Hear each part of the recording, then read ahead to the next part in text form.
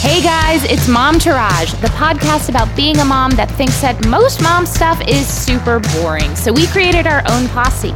I'm Ashley. And I'm Carrie, and we are ready to walk you down the red carpet of motherhood. Hello, everyone. Welcome to the Mom Tourage podcast. Happy Wednesday. I'm Carrie. And I am Ashley. Guys, we have such a good show today that it's supersized, and it's going to be 2 episodes.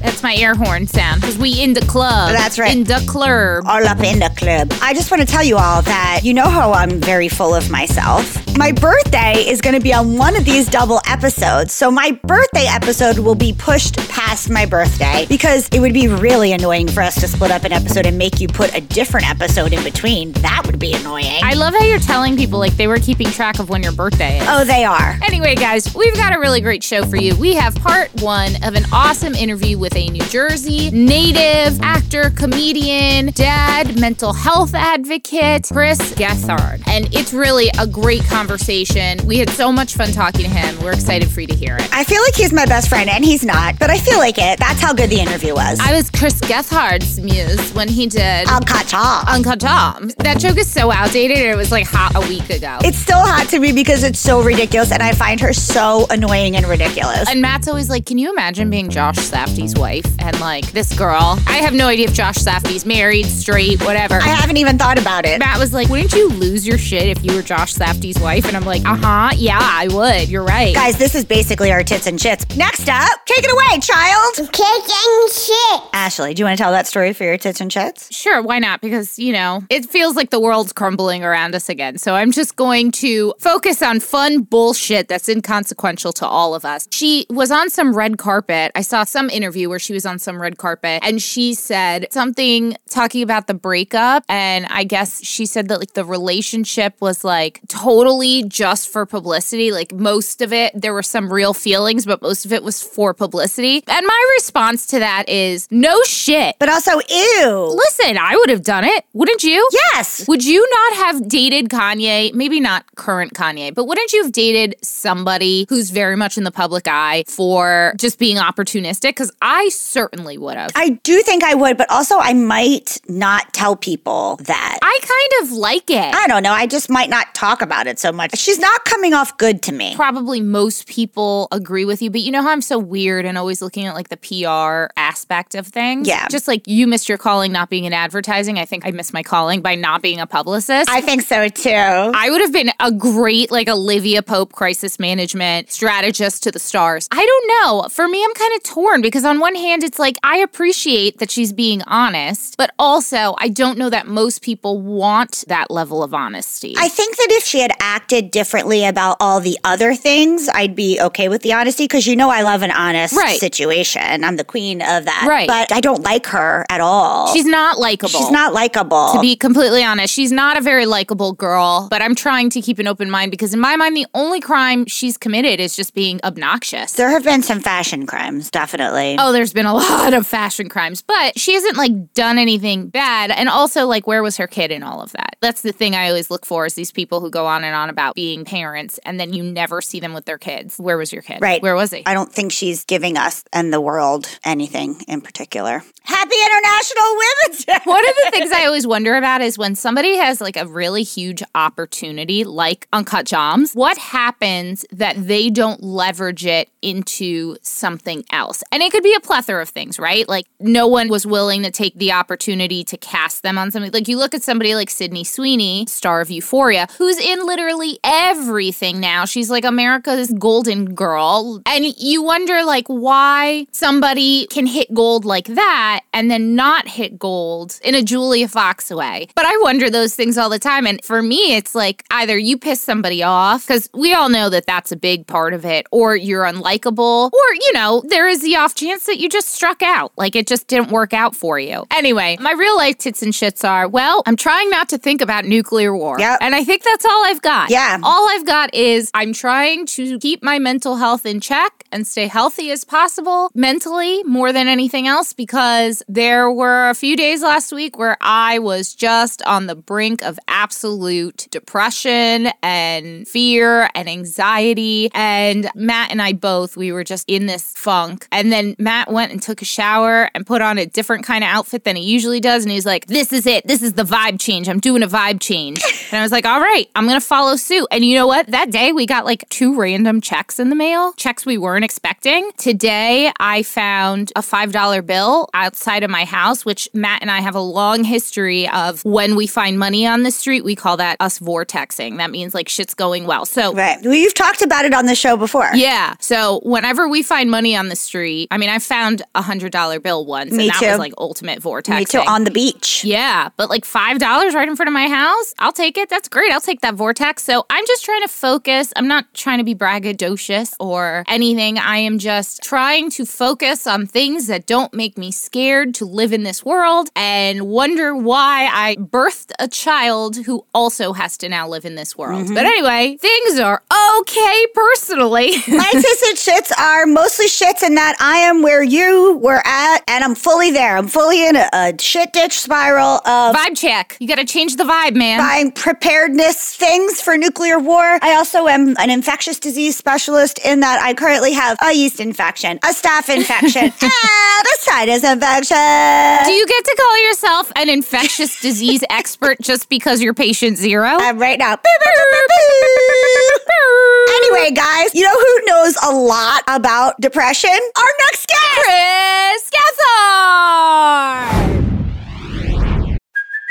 Hey, it's Kaylee Cuoco for Priceline. Ready to go to your happy place for a happy price? Well, why didn't you say so? Just download the Priceline app right now and save up to 60% on hotels. So whether it's Cousin Kevin's Kazoo Concert in Kansas City, go Kevin, or Becky's Bachelorette Bash in Bermuda, you never have to miss a trip ever again. So download the Priceline app today. Your savings are waiting. Go to your happy place for a happy price. Go to your happy price, Priceline.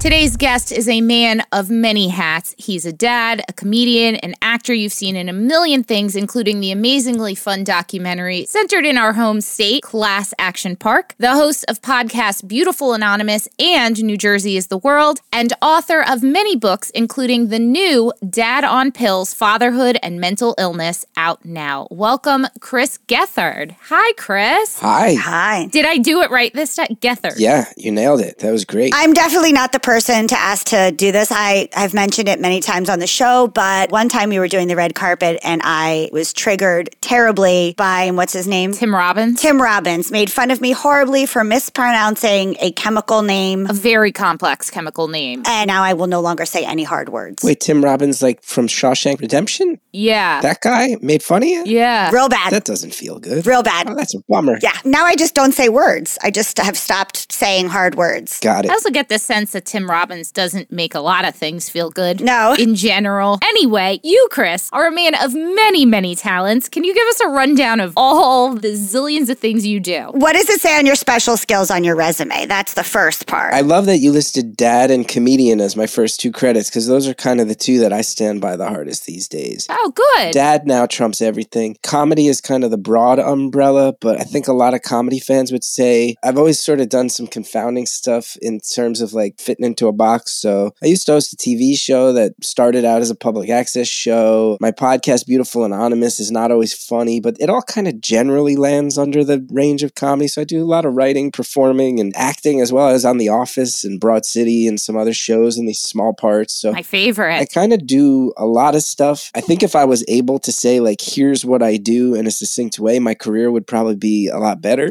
And I think I'd be more of a mainstream entity after 2 decades of doing it. But I'm just kind of somebody who works under the broad umbrella of comedy and then does a lot of writing and performing and figuring stuff out. Always just sort of whatever feels most interesting at the time and stuff that feels personal to me and kind of comes from a place of caring about it. As someone who has suffered from anxiety and depression her entire life, Dad's a therapist, so why not just, have that? I relate very much to this idea of doing a lot of different things. I mean, I think that in the beginning of my therapy journey, which was 35, 40 years ago, I realized that I was doing a lot of these things to run away from dealing with the feelings that I was having. And now I've dealt with the feelings I'm having, but I still just like to be that productive. You know, for me, it's like when I feel these things, we are all on the same bus here with anxiety and all of that. For me, with doing all of these things, it's almost like a way to harness this creativity and these feelings into a project almost. Is that kind of what it is for you? I mean, you just seem so creative to me. I think on its best days, me being a creative person has been taking energy that probably would wind up being mania and directing it towards something productive where it's not just like out of control and it gives my life some guideposts. On its worst days, I'm probably chasing dopamine rushes. I'm probably chasing external validation, all these other things that tie into the negative side of my mental health. I actually started doing comedy in New York like a solid 2 to 3 years before I started therapy. And I can look back on that stretch and realize, I thought that creative achievement was going to solve a lot of my problems. It turned out it did not, and that's not what it's for. It also sometimes worsens it. I had that experience. Oh, yeah. My thing where I reached all the goals I wanted to in my acting career, and I was like, I'm more depressed than ever. And now I'm depressed extra because I thought this was going to fix it, and it obviously didn't. Like when I was like 19, 20 years old, and I'd take the train from New Brunswick up to Manhattan, and I'd get on a stage, and I'd crush, and I'd feel like I had like a superpower. Then I'd go back to Rutgers, and it was like the high of going on stage in Manhattan and actually surviving and at times thriving would feel so good and like such this adrenaline rush. And then I'd go back to New Brunswick and nobody would know I had done that. And I'd feel even more depressed. The highs were getting higher, but that meant the lows were getting lower. Yeah. It took me a few years to realize that that was a very, very dangerous game to play. That like chasing a high, you can't always live in the high. And like you set these major goals for yourself. And I know that feeling really well where you go, I always figured if I got blank, I would feel validated. And that internal chatter of not being good enough would go away. Those feelings of just waking up feeling horrible, I'd go, someday if you can wind up on a TV show, then you won't feel so bad about yourself. And then what happens when you're on the TV show and you feel even worse about yourself? And you're like, what the fuck now? Jesus, yeah. I know. It's like at some point I think I might just need to admit that I'm a little broken internally. Yeah. And none of the external stuff is going to fix that. Judging by what you're saying and the fact that I had this conversation with my therapist last week, I would go ahead and say you are a man who has been through therapy. Oh, yeah. I was aware that I probably needed therapy far back as 12, 13 years old. I was born in 1980s, so I was still of a generation where you hid that and you tried to be tough and you tried to fight through it and went through all of high school and college, sort of desperately avoiding it with problems really mounting, and then finally got into therapy. I believe I was 22, 23. I turned 42 this year, so it's been a major factor for half of my life. I also went to Rutgers, class of 2000, upstream, downstream. Oh, I was 02. We were there at the same time. I was at Mason Gross, so no one saw me because I was doing that weird thing with a school of 20 people. See, whereas I was one of the artistic kids who didn't have the confidence to even try for Mason Gross. The first place I ever did comedy was I was in an improv group at the Cabaret Theater. Of course. Yeah. Nice. And I was going to ask you, what is your grease truck order? Oh, well, they've since changed the name of mine. Now it's called the Fat Beach. But you might remember the old school name for a female dog. And the school finally stepped in and said, we're not letting you have a sandwich for drunken teenagers in a parking lot shouting that word. Oh, the fat bitch, please. They had a sandwich called the Fat Bitch. Not only that, if you wanted it with extra mayonnaise, you could actually order a fat bitch with extra pussy juice. That was a thing that was okay. Oh my God. How do I not Fat know bitch, about no this? rabbit food, extra pussy juice. I like the fat cocoa with modifications. In case you don't remember, mozzarella sticks, falafel, chicken fingers, and french fries in a sandwich. The fat bitch, I think, was cheesesteak, chicken fingers, mozzarella sticks, and fries all on one sandwich. Holy shit, that sounds good, though. No wonder it's called, honestly, no wonder it's called the Fat Bitch. Also, $4. Yes, it was like $4. It's amazing. And then I would take myself to Thomas Sweets to get a blend in. Oh, well done. And then maybe get a lasagna bowl if it was daytime when I was doing this at whatchamacallit, the Bowley place. Well, I wouldn't be surprised if we crossed paths, because I'll tell you, you will totally understand a lot of my crisis years, because you were right there. I was. So New Brunswick. I was in Tinsley while you were at Demarest. I was at Campbell. I was a River Dorm person. Then I lived off campus. Those are windy, those river dorms. Yes, they were. were. I was on Hamilton Street, Somerset Street, then Hartwell Street. Where I was basically at was like, came from North Jersey, came from a blue collar family, supportive family, but kind of knew I wanted to be an artist, but didn't feel possible. You know, it was at the state school and just spent a lot of time doubting myself and a lot of time hiding the depression. And I wish I had the guts to have just auditioned for Mason Gross or to just have gone and like signed up at Demarest where all the weirdo freaky artist kids lived. But yeah, I was just kind of Demarest had the best drugs. You could always get the best drugs at Demarest. Oh, so good. Yeah. And there were always rumors of orgies and whatnot happening there. Oh, yeah. But I was just kind of like, that doesn't seem possible to me. That's not really the family I come from. It's not really the neighborhood I come from. And just kind of fell into a lot of depression and drinking. New Brunswick also now, like, they fixed that town up a lot. But when we were there too, it was just kind of trash. A lot of construction. And it was also a school with 40,000 people. So to be that kid, it was a place where if you wanted to just be depressed and hide it, it was very easy to get lost in the cracks. I read an article. My aunt was the dean of student life and then the vice president of the entire university later, also while we were there. Oh, wow. She sent me an article one time that said that New Brunswick specifically is in this like dip where it always rains. There's like a weather system, which also explains why my seasonal depression was just constant. It was really bad. It was a really bad time for me. For a long time, I kind of blamed the college. Now I sit here and go, I had gotten into other schools when I was like, I'm just going to go to Rutgers. My parents were shocked. I had gotten into some smaller schools that would have been more accommodating, I think, for a person like me. And I look back, that was a cry for help. And then I really phoned it in, and the school did me no favors. I was very much like a lost kid. I did at one point reach out to like one of my RAs for help, and she really didn't know what to do, kind of brushed it off. I hope you didn't go to therapy because I went to the free therapy once, and I have gone to therapy before that too, so I kind of knew what to expect. During my intake, the doctor cried,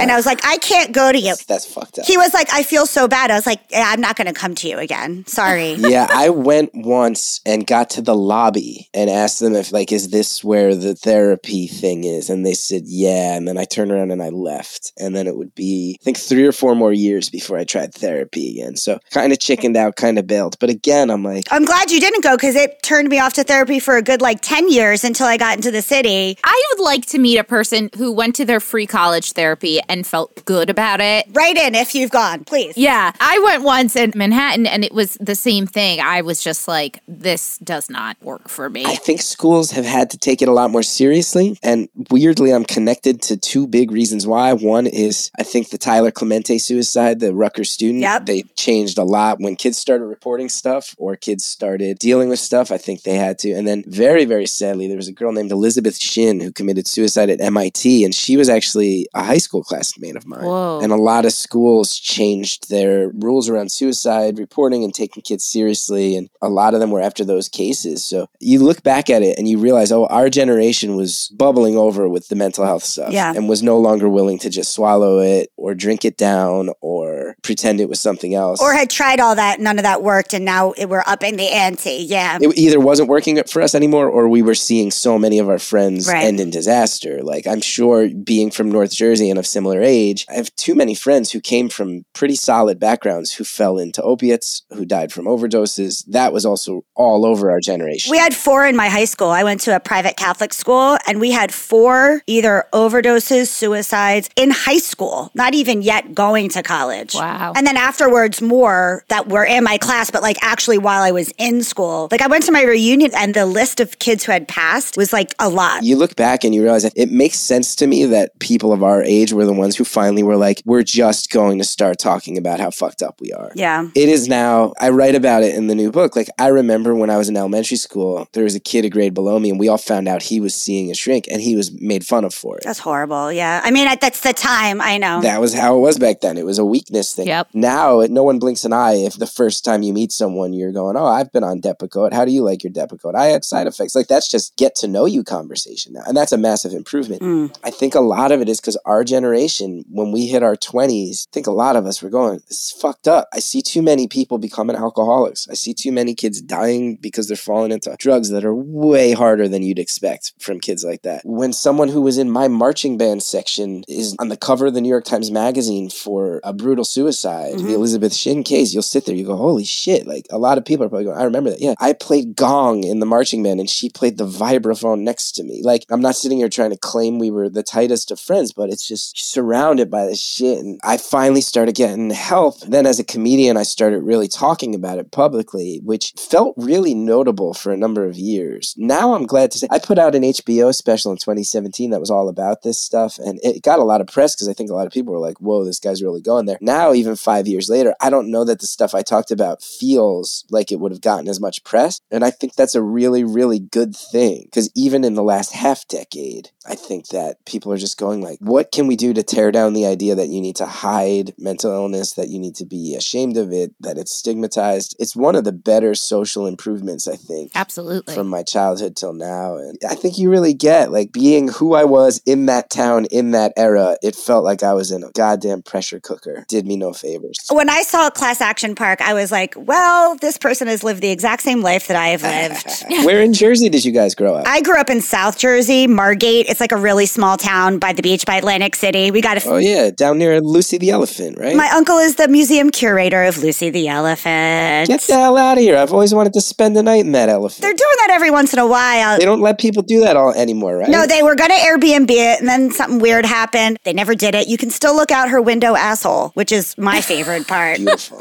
What a beautiful thing. I can give you a tour. Next time you're in town, I will give you a private tour of Lucy. And my childhood home, which we still have, which people are still living in, is like 3 blocks from there. Then I went to college at Rutgers, and then I moved to the city. And then I was 20 plus years in the city. I'm 43, going to be 44, so a little bit older. I just moved to Montclair during the pandemic because, you know, I got the kid, I got the man, I got the house. Listen, moving from the city to Montclair during the pandemic was a very trendy thing to do. We were trying to do it before. We tried before, but our house came through. Oh, stop it, Carrie. We bought our house just before the pandemic, January of 2020. Oh, the two of you. Way before it was trendy. Ashley was born. Yeah, I was born in Miami. My mom was originally from here, and we moved when I was 10. So for me, all my formative years have been spent here. And I grew up in Hoboken. I now am in Union City. My parents lived in Weehawken and just sold their house after like 20, 25 years. Oh, so you will get in my HBO special. One of the things I talk about is that I once spent a night having a panic attack thinking about jumping off the cliff in Weehawken. So I'm glad you didn't. Beautiful view. Best view of the city you'll ever find up there. Is it right where Hamilton was shot? Oh, Boulevard East, baby. Yes, Boulevard East. If you're gonna jump off a cliff, you might as well have a view like that. Right by the Ardley Soap Factory. 5 blocks from me.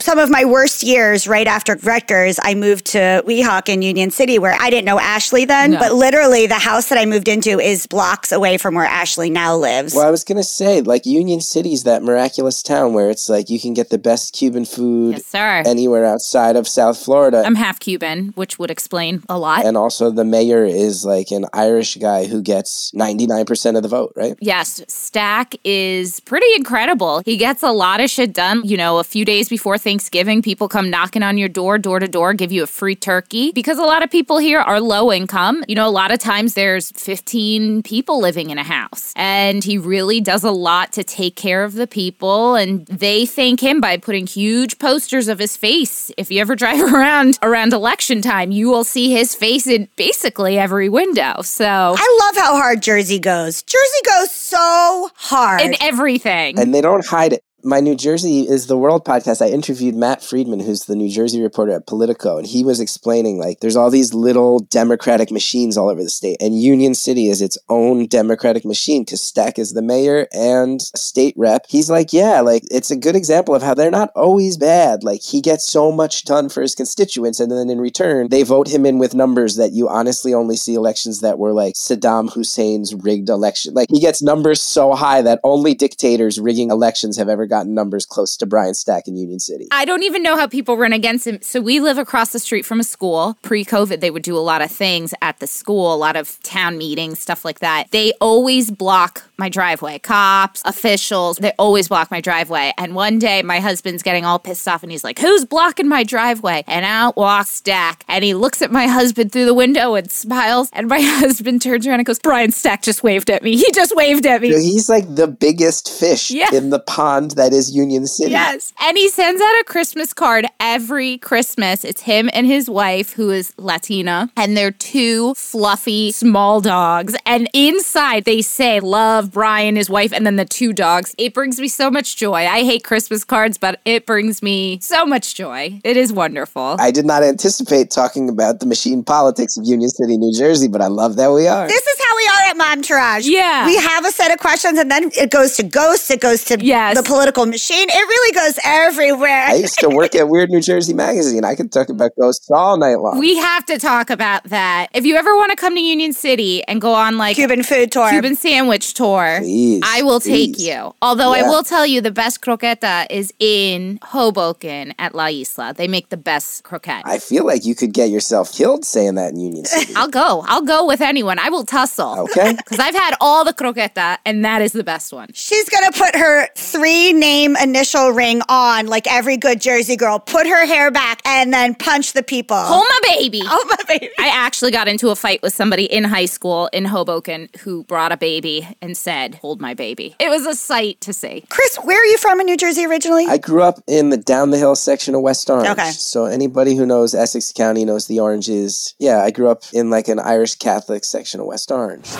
Hashtag swag bag. Okay, guys, hashtag swag bag. I just want to shout out, literally, I feel like Chris Gethard is our best friend. So I just want to shout out his 2 podcasts, which are going to be my swag bag because both of our swag bags. He is just a joy. Truly. Truly. And Chris, if you listen to this, be your friend. Bring your wife in. We'll bring our husbands in so that it's not weird. We're not doing all I mean, that already sounds weird, like we're at a key exchange party. Right. Well, I mean, like, that way it's not like I was Josh Safdie's muse. Instead, it's just like, we're all friends and we're all hanging and chilling and being cool. That's right. And getting some Taylor ham. One of his podcasts, I'll do one, you'll do the other. Beautiful Anonymous. I have been listening to this podcast actually for a long time. It's just these... That's where he tweets out the phone number, right? Yes, it's so beautiful. It's amazing. It's just beautiful stories from anonymous people. It's amazing. Like I said, we feel like he's our friend, and that's the kind of host he is. He just draws you in. You feel like you're listening to your friend. And I'm going to shout out his other podcast, New Jersey is the World, where they just talk about New Jersey. And I think it's super fun being a Jersey girl. Obviously, if you've listened, you know that we go on and on about New Jersey because New Jersey is the world. That's right. So check it out, guys. Have a great week. Bye. Okay, that's our show today, folks. Thank you so much for giving us a listen. Please do not forget to rate, review, and subscribe or follow. We are out here on our own, and these things really, really matter. We want to hear from you. Tell us what you want to hear. Email us at hello@momtouragepodcast.com. Follow us on Instagram, Facebook, and TikTok, all at Momtourage Podcast to hang out with us all week long. We are here for you. You are not alone. We got you. So go ahead, girl. Know this posse is behind you and go slay. Momtourage is a Cafe Mom podcast. Written and produced by Ashley Herring-Smith and Carrie Sotero. Recorded and mixed by Lee Mars. Our theme song, MILF, is by the band Mama Drama. You can find them on Instagram at Mama Drama Band or mamadramaband.com.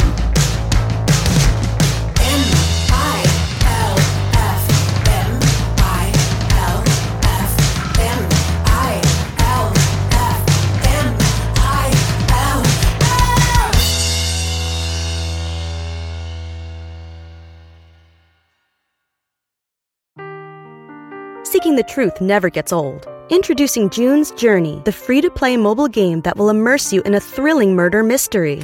Join June Parker as she uncovers hidden objects and clues to solve her sister's death in a beautifully illustrated world set in the Roaring '20s. With new chapters added every week, the excitement never ends. Download June's Journey now on your Android or iOS device or play on PC through Facebook Games.